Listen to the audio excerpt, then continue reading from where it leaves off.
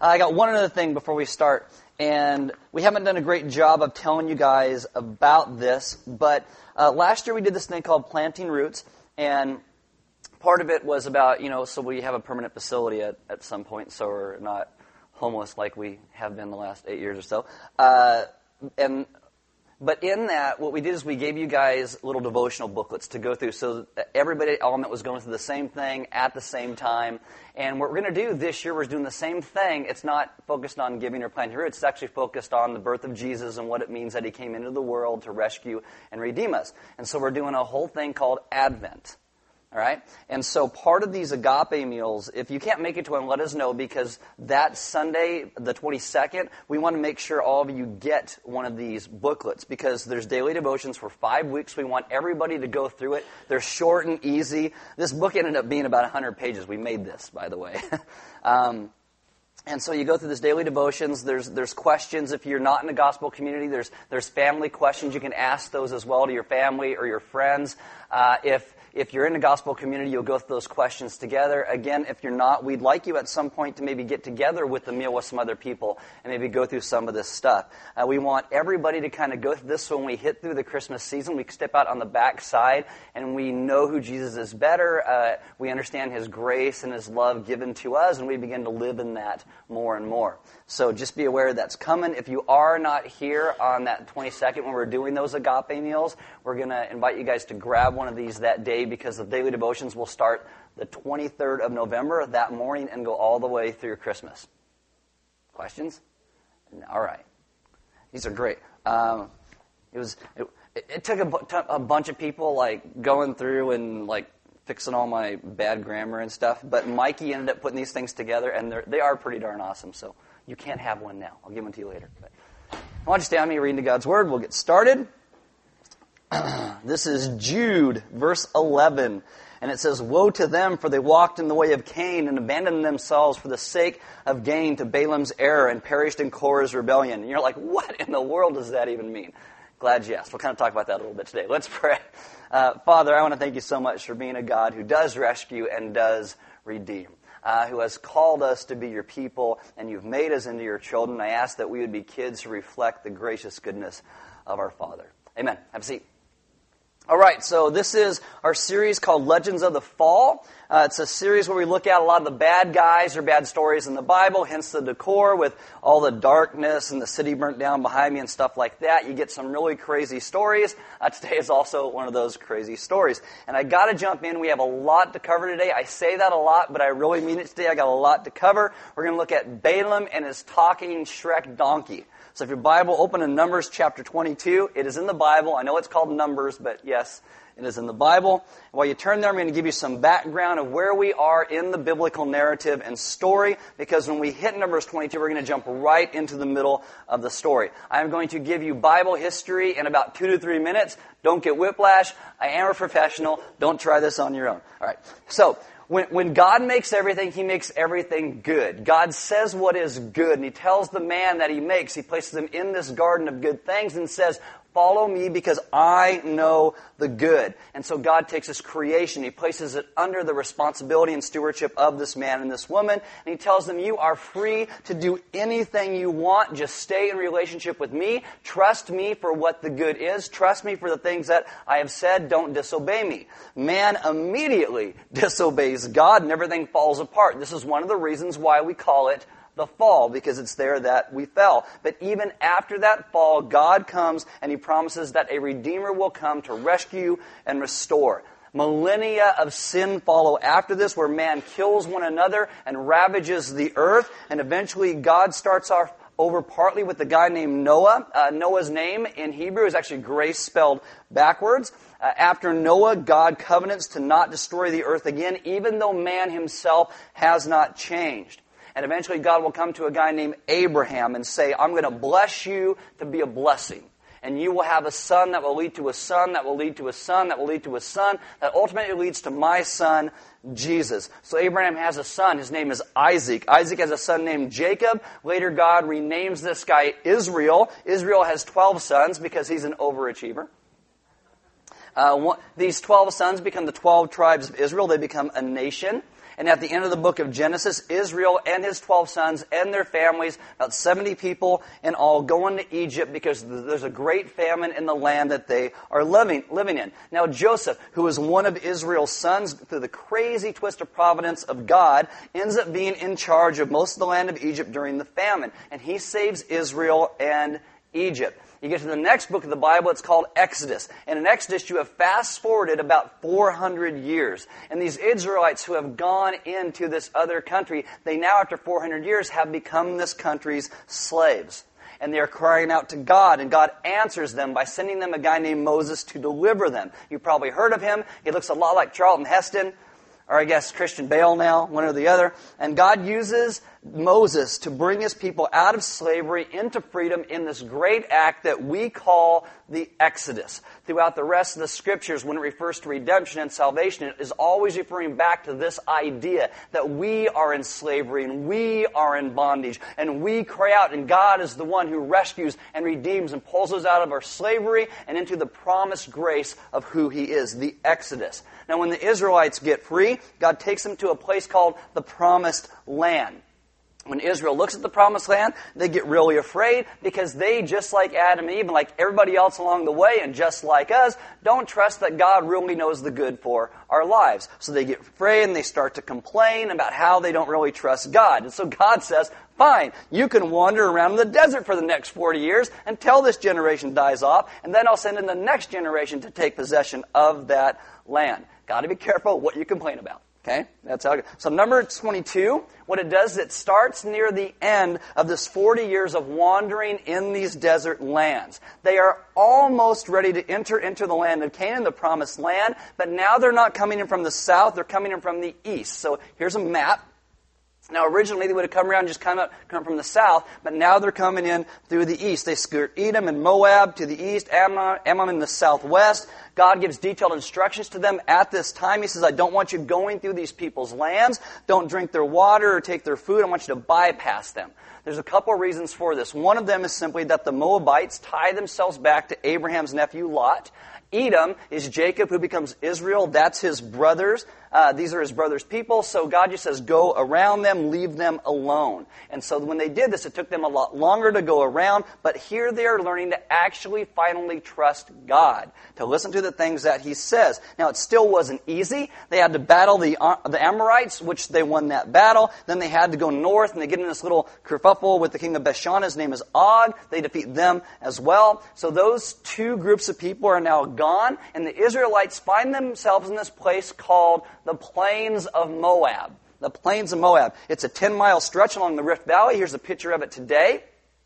So imagine you have 2 to 5 million people, okay? And they would look like they're covering the earth when they sat within the Plains of Moab. So this is where the Israelites are camped out, opposite the Jordan River in Jericho. And so what it is you have their east side of the Jordan. They are opposite Jericho, northeast of the Dead Sea, on the Plains of Moab. You all know where we are now, right?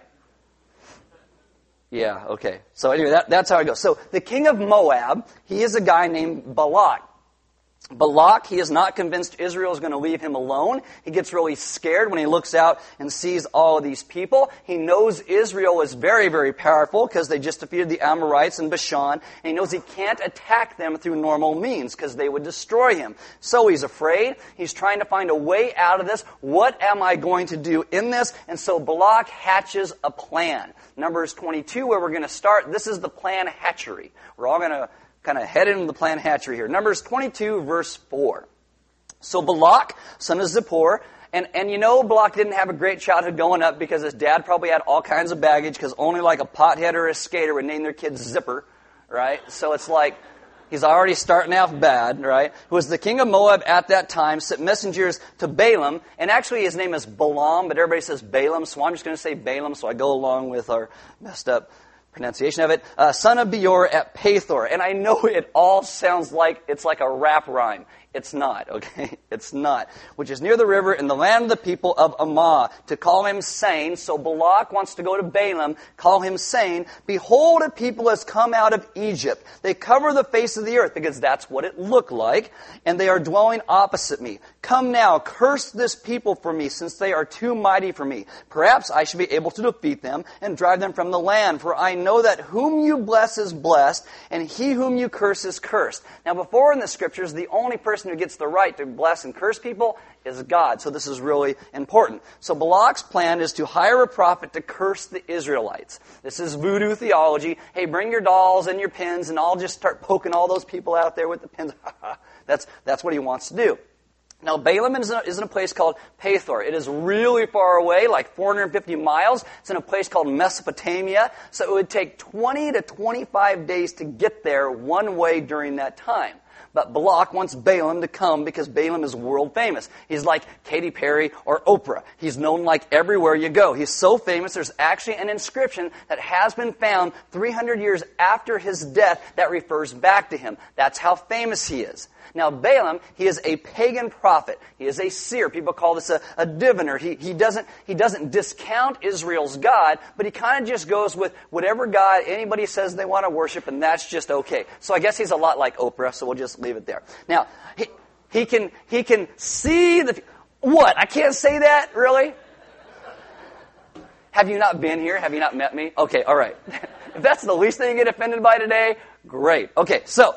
He can see the future. He tells people he can see the future. He does this through casting of lots, reading of omens, tea leaves, lifelines, tarot cards. He would take and cut open an animal and take out the liver and read the future from the liver of a dead animal. So you have to know animals. You have to know flight patterns of birds and all of these things. Now, Balak also believes Balaam is a sorcerer. Now, a seer, they only see the future, but a sorcerer is able to influence and to change the future. In this time, it is believed that someone like Balaam could harness the power of the gods. And if they blessed a people, those people would be blessed. If they cursed them, it would go bad for them. This is why Balak wants this guy. Verse 7. So the elders of Moab and the elders of Midian departed with the fees for divination in their hand, because Balaam doesn't come cheap, and you got to pay for it. See? Like Oprah, I'm just saying. And they came to Balaam and gave him Balak's message. And he said to them, lodge here tonight, and I will bring back word to you as the Lord speaks to me. So the princes of Moab stayed with Balaam. Now, this is kind of like negotiations. What Balaam assumes to happen is he's going to go off and say, I'm going to talk to the gods. And he's going to come back and say, the God said I can't go. They're going to offer him more money. And he's going to be like, okay, I'll take the more money. And then he would go. But verse 9, and God came to Balaam, which he probably was not expecting, and said, who are these men with you? Now, it's not that God doesn't know who they are. This is just like Cain and Abel. When Cain kills Abel and God says to Cain, where's your brother? God knows where Abel was. It's like Adam and Eve in the garden when they sin and they're hiding from God. And God says, where are you? God knows exactly where they are. This is to get Balaam talking and start working through things in his mind. So Balaam tells God what's going on to his best ability. Verse 12, God said to Balaam, you shall not go with them. You shall not curse the people, for they are blessed.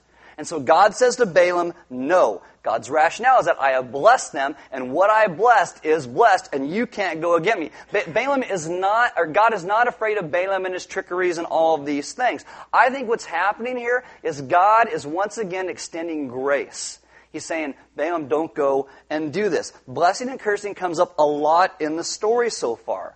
And if you look in the biblical narrative, you know why. Genesis 12, God talks to Abraham. His first words to this guy is, and I will make of you a great nation, and I will bless you and make your name great so that you will be a blessing. I will bless those who bless you, and him who dishonors you I will curse. This is, I will curse those who curse you. And all the families of the earth shall be blessed. God comes in, He partners with Abraham to redeem the world. I'm going to bless you. You will become a blessing. If people curse you, I will curse them. In Numbers 22, God says to Balaam, no, you can't curse that people. Not that it would really do anything to the people, because God is the one who is in control of everything. But He's saying, if you go and try to curse them, I'm going to open up a can on you.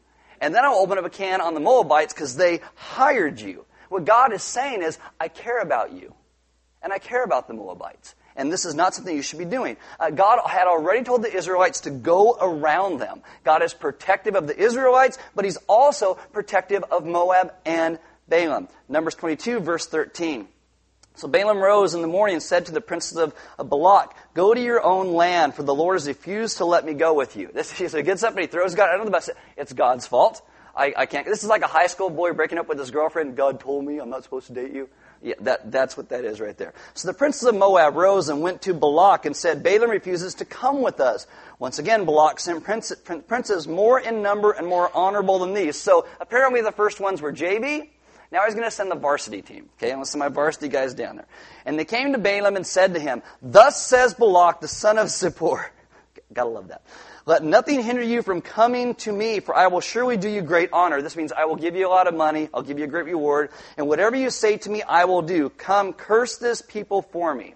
So you have 25 or more days to get to him, 25 more days to go back. The whole little thing to figure it out where Balak says, "This is national security. Go back and offer him more money." 25 more days to go back. By the end of this, it will be about 3.5 months. 3.5 months. Balaam responds, verse 18. "But Balaam answered and said to the servants of Balak, though Balak were to give me his house full of silver and gold, I cannot go beyond the command of the Lord my God to do more or less." Now you might think, wow, that's an amazing answer. It is a politically correct answer is what it is. He said, "I'd like to, but God said no." And what he's starting to do again is he's using God's name to get a little bit more money for himself. All commentators agree that this is exactly what is happening. Now, God had already said no. It should have been the end of the story. He should have left it right there. But Balaam doesn't. He doesn't. Verse 19, he says, "So you too, please stay here tonight that I may know more." This means more money of what the Lord will say to me. And God came to Balaam at night and said to him, "If these men have come to you, rise, go with them, but only do what I tell you." So the first time it's no. The second time is okay. Now look at verse 21. "So Balaam rose in the morning and saddled his donkey and went with the princes of Moab. But God's anger was kindled because he went." So what's the deal with God, right? Is God bipolar? He says no, then he says go, and then he's mad because Balaam ran. He's like that crazy ex-boyfriend or girlfriend of yours. You never knew if they were coming or going. You know, what's going on with God? Now, if you look deeply at the words of the text, you see really what's going on. In verse 12, you should not go with them. Verse 20, God says go with them. The phrase with them, it isn't the same Hebrew wording. Now, in the first time, it says imahim. And what it means is to go physically and mentally. And so God says no. Don't go mentally or physically with them. The second time, it's this wording. It's like this itom. And what that means is go physically, but not mentally. You don't go to fulfill their agenda. It's like you want to go, fine, but do not go and do what they tell you to do. This is why God says, only do what I say. Now, Balaam is like us. He only hears half of what God says. Like, you know, it's like, oh, I love you. God loves me. I'm going to do whatever I want. I don't have to listen to him. There's more there. I mean, God talks about obedience and grace in the midst of all this. Balaam doesn't listen because he's like us. He hears a yes. He's happy. He's got his agenda. He saddles his donkey. And God becomes angry because he went. Now, the word there for went is the word halak. And it means to go and to live in or walk in the ways of. It's a metaphor for how you live your life or your conduct. Like when we say, walk the talk, or how's your spiritual walk? We're asking, how's it going between you and God? Are you walking like God is calling you to live? God says to Balaam, if you go, don't live in their ways. And Balaam was going to go live exactly in their ways to get exactly what he wanted. He was not going to do what God asked him to do. It's kind of like us. We try to convince other people our motives are always so pure, but we and God know that they're not. Now, after this story, Balaam still shows up in the Old Testament, never in a good way. Even in the New Testament, Peter's referencing corrupt leaders. In 2 Peter 2:15, he says, "Forsaking the right way, they have gone astray. They have followed the way of Balaam, the son of Beor, who loved gain from wrongdoing." That's Balaam. And God is frustrated because when Balaam walks, when he halaks, it's the wrong way. And God wants Balaam to know he doesn't have divine consent to do what he's doing. How does God get the message across? In a very funny way. Verse 22.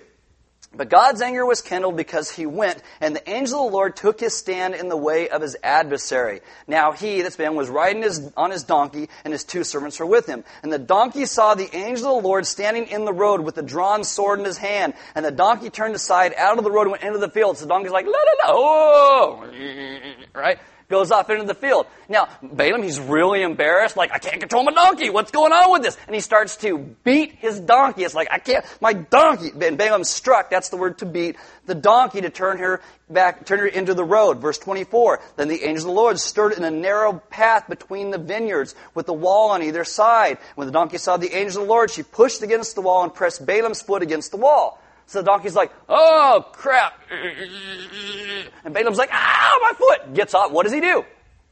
Beats his donkey. Beats his donkey. Poor donkey. I mean, you're like, oh, my goodness. So he struck her again. Verse 26, and the angel of the Lord went ahead and stood in a narrow place where there is no way to turn either to the right or to the left. So God keeps making the way more and more narrow. If you see what's happening. When the donkey saw the angel of the Lord, she laid down under Balaam. What does Balaam do? Freaks out. She's like, I'm just going to lay down on the road. And Balaam's anger was kindled, and he struck again, beat the donkey with his staff. Now, I thought about reading this to you in the King James Version. Okay? Because it's classic. It says here, he smote his ass with his staff. I'm just like, okay. Just imagine every time you read the word donkey. Yeah, it's great. Now, anybody have a dog? Anybody have a dog? Your dog ever run off? And it's like, sees like a squirrel or a bird or something that wasn't you, and it's like, starts running, you're like, and you're like, get back. And it's like hours later, you finally catch that, and you are so mad. You just want to kill that thing. That's Balaam and his donkey right there. Verse 28, then the Lord opened the mouth of the donkey, and she said to Balaam, what have I done to you that you have struck me these 3 times? The donkey seems very reasonable. Okay? Balaam said to the donkey, because you have made a fool of me. Like he had those 2 guys with him, they're watching him. Because you made a fool of me, I wish I had a sword in my hand, for then I would kill you. This has got to be like a love-hate relationship, I think. And the donkey said to Balaam, am I not your donkey on which you have ridden all of your life long to this day? King James Version, okay? Am I not thine ass upon which thou hast ridden ever since I was thine unto this day? It's just classic. It's just classic. He says, is it my habit to treat you this way? And he said, no. Again, the donkey is very reasonable. Verse 31, then the Lord opened the eyes of Balaam, and he saw the angel of the Lord standing in the way with his drawn sword in his hand. And he bowed and fell face down. And the angel of the Lord said to him, why have you struck your donkey these 3 times? So I'm not going to... Behold, I have come out to oppose you because your way, your walk, your course of life, okay, is perverse before me. The donkey saw me and turned aside before me these 3 times. If she had not turned aside from me, surely just now I would have killed you and let her live. I told you in which way you were supposed to go. I told you these people were blessed. You did not listen. You only heard half of what I said, and you were going to completely dishonor me in what you were going to do and my people. Now, you may have heard this story before. Some of you never. You're like, oh, holy cow. And you might think a talking donkey in the Bible sounds a little too much like Shrek. Donkey.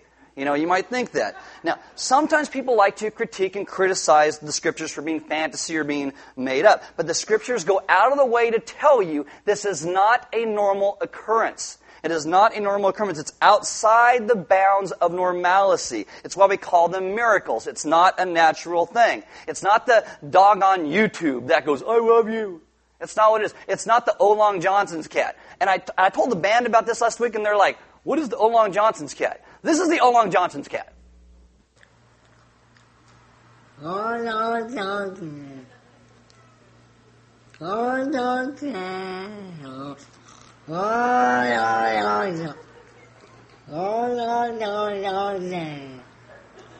That is not what this is. The donkey is not like, oh, Lord Joseph. Okay.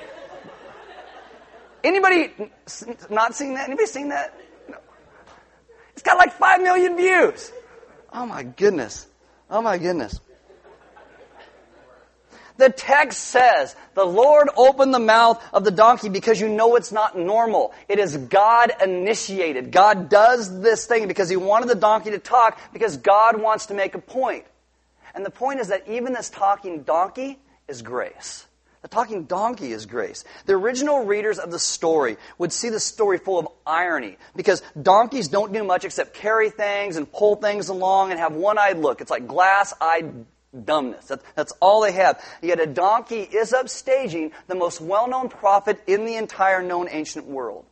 Balaam is supposed to be a seer, and he is supposed to understand the movements of animals and see the future, but he cannot control his own ass. His own donkey. He can't do it. Balaam is a prophet. He should be able to control spiritual matters. But 3 times he is almost killed because he fails to see what God is doing directly in front of him. It is irony. The donkey sees it, the prophet does not. The Hebrew word for donkey is this word, it's the word hamor. Hamor, but the word here isn't hamor, it's this word athon. And athon means a female donkey. It's a she-donkey. And so you have this guy, Balaam is a prophet. He is human. He is male. You've got the donkey. She is non-human. She's not a prophet. She is female. And she's more perceptive to the things of God than he is to the things of God. Now you got to start asking, why does God even put this story in here? In the end, Balaam doesn't hurt the Israelites. He can't do that. What you have to understand is the Torah is written to help us to understand who has control and who has authority in all things. Balaam is the one the world looks at and says, oh, that guy, he has so much power. He's so amazing. He has so much authority. And when you read the story, you realize he has nothing underneath his own control. If only we would believe this. If only we would believe this. God finds all these ways to get his point across. And I think if we allow ourselves to step back just for a moment, you look at the wider picture, you will see a few things. Balaam wanted God on his own terms. He wanted God just to give him all the yeses he wanted and for God to be who he wanted God to be and not who God actually was. And Balaam didn't want to hear the word no. Does that sound familiar? All of us should say yes, that's us. And so first off, the most important thing is Balaam needed to have a right understanding of God, just like we need to have a right understanding of God. Because if we miss who God is, it destroys all we're living for. I mean, it's more than just knowledge. Oh, I know these 5 facts. It's about devotion and connectedness. It's about transformation as we begin to live the life that God calls us to live, to walk in the ways that he calls us to walk. In Ephesians 1, the Apostle Paul reminds us this understanding only happens through God's revelation. This is why God shows up to Balaam and he says, Balaam, I told you no. He shows up through self-revelation. Philosophy and religion, it's speculation. It is not revelation. Balaam, like so many people today, is looking into the sky and he's going, oh, I wonder what God's like. Revelation is God telling us who he actually is. He's revealing his plan. He's revealing his work. God speaks into human history. And in case we miss that, he comes to human history in the form of Jesus to further reveal himself who he is. The God who is unknown has made himself known to his people. And if we don't know who God is, we've missed the entire point of our own existence. And here's the rub. The problem today is I don't think that a lot of people don't know who God is. It's that we don't really like who God is. Because we labor under this misconception in our lives that we are the king of our own universe. And then God comes in and we think that God labors under some kind of myth where he thinks he's in charge and he gives commands and doesn't take a vote. Seriously, that's very troubling. What's wrong with God? He thinks he's King of Kings and Lord of Lords. Doesn't he know I'm King of Kings and Lord of Lords? We're trying to maintain all this in our own lives, and our lives are constantly falling apart because we aren't King and Lord of our own lives. Ephesians 1:17 and 18, the Apostle Paul prays that the God of our Lord Jesus Christ, the Father of glory, may give you the spirit of wisdom and revelation and the knowledge of him, having the eyes of your heart enlightened, unlike the blindness of Balaam, that you may know what is the hope to which he has called you. He says, I want God to tell you who he is, and I want you to believe that. And I want you to live in that. That's a great prayer. Our world is just like Balaam's world. Probably a great name for a TV show, Balaam's World, right?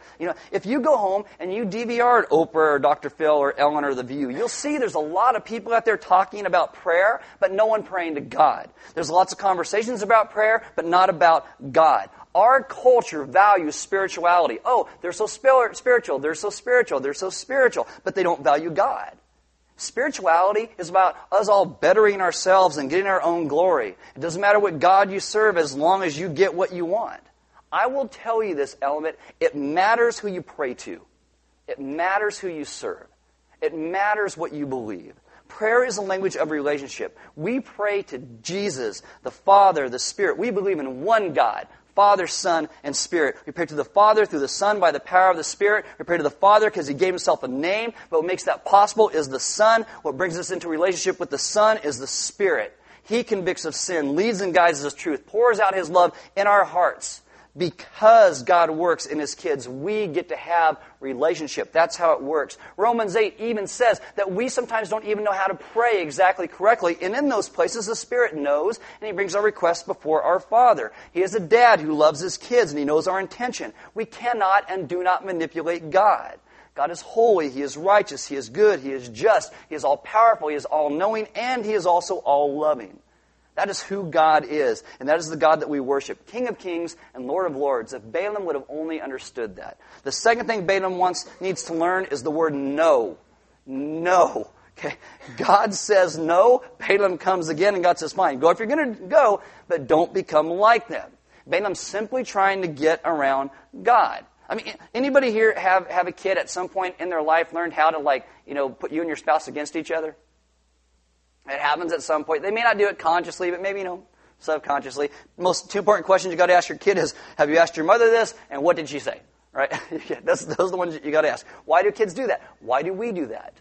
Why do we do that? Oh, did God really say this? I know it looks really clear in the Scriptures, but I don't really think He really meant that. I think He meant something else. None of us like to hear the word no. I mean, even if you're at work and you have some idea and you tell your boss about it and they're like, oh, that's dumb. And you start to complain about your boss to everybody because your boss is stupid and won't listen to you.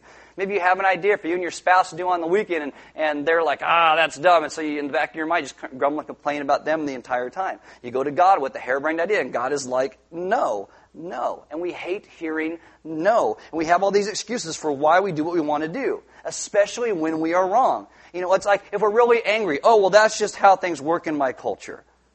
Things like that. Or maybe if you flap the hand real easily, you say things like, well, that's just how I was raised. Or maybe you're biting and mean to people. You say, well, that's how I show love. Or maybe you gossip a lot and you say, well, I'm just trying to help. Like any excuse will make our bad choices better. Like God is saying, oh yeah, you're right. Just gossip about those people. I didn't realize that, that's just how you show love. I mean, oh my goodness. I mean, like God would really say that. I mean, sometimes because we don't like to be told no, we don't tell others no when they do need to be told no. The writers of the Bible are not naive about us asking God for things. The Bible is full of stories about people who ask God things and God says no. The Bible probably has more stories about God saying no than God saying yes. Jesus tells Peter no at the Transfiguration. He tells James and John no when they ask to sit at His left and His right hands. The disciples go into the Samaritan village and they kind of blow them off. In Luke 9:54, they say, Lord, do you want us to tell fire to come down from heaven and consume them? Like Jesus would go, that's a good one, yeah. No, He says no. And all through the Bible you see this. 4 separate occasions, 4 different people, Moses, Jeremiah, Elijah, and Jonah all get discouraged and they say, God, please take my life. You know what God says? No, no, no, no. He tells them all no. Don't you think when their depression lifts a little bit, they're kind of glad God said no? I mean, seriously. I mean, we thank God that He says no. It is fundamental to the relationship that we have with God and the nature of prayer that God always reserves the right to say no. Otherwise, it would be a complete and utter disaster.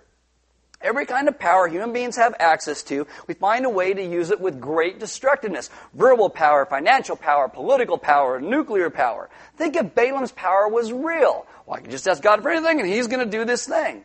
Imagine if in prayer we had access to supernatural power to make everything work out the way that we think it needed to work out all the time. It would be a total disaster. Anybody who thinks that the existence of unanswered prayers or God saying no disproves the efficacy of prayer or the power or the reality of God has not thought about it very deeply at all. This is why it's always wrong to look for a magic formula like Balaam. Oh, this will make the prayer work. I'll just pray in Jesus' name. Oh, and then it's got to work. Or I'll just add on the phrase, if it be your will. Well, that's it. Or if I just pray with enough boldness, if I have enough faith, then God's got to do it. Oh, I've got enough faith, then God is beholden to me now because I have a lot of faith. See, Balaam didn't understand that prayer is not an incantation. Prayer is a talk with a person, the God of the universe. And sometimes our requests will be wrong and God says no. And I'll tell you, thank God that God says no. God is gracious to Balaam by telling him no. God is gracious to you and me by laying some boundaries on our life. It's like we have said in this series before as we talk through some of these people, we have to decide between an easy life and an obedient life.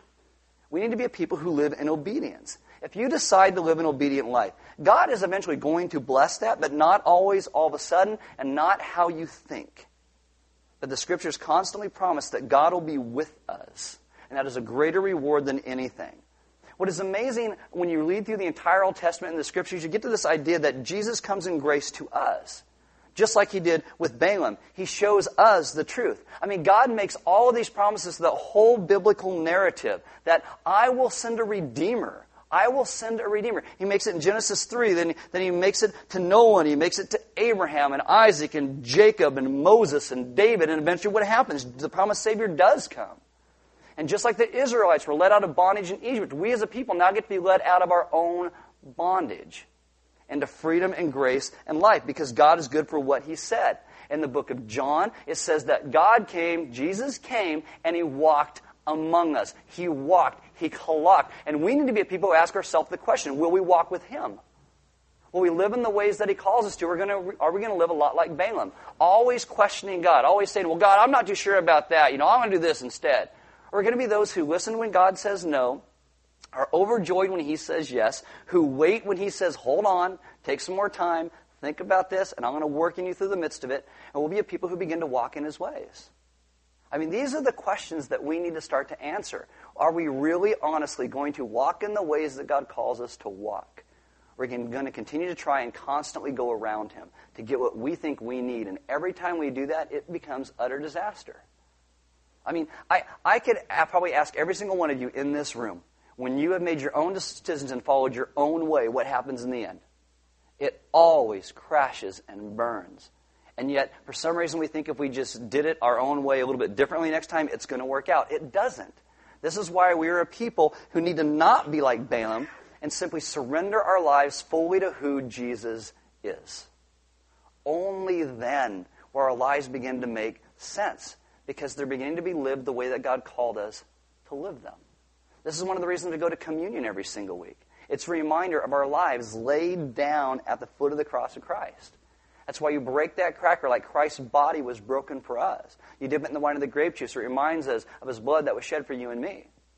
That he was broken and he bled out to pay for our sin because we cannot pay for our own. And by doing that, he brings us back into relationship with God again.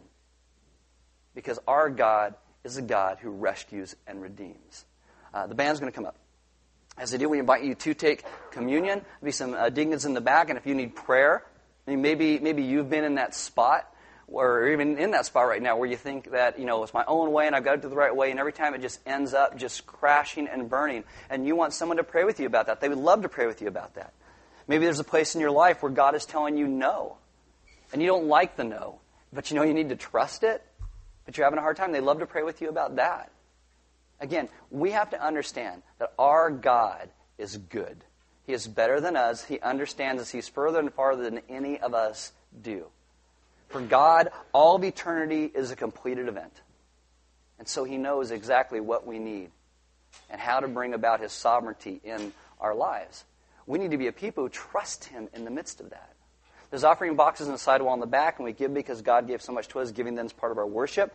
We don't pass the plate. It's a response to what God has done in our lives. And there's some food and stuff in the back. We invite you to grab something to eat, maybe meet some people, and start to have some conversations and start to go a little bit deeper. Maybe if you have some friends in your lives and you're starting to do something really crazy and not trusting God, they can be like, hey, you're a knucklehead.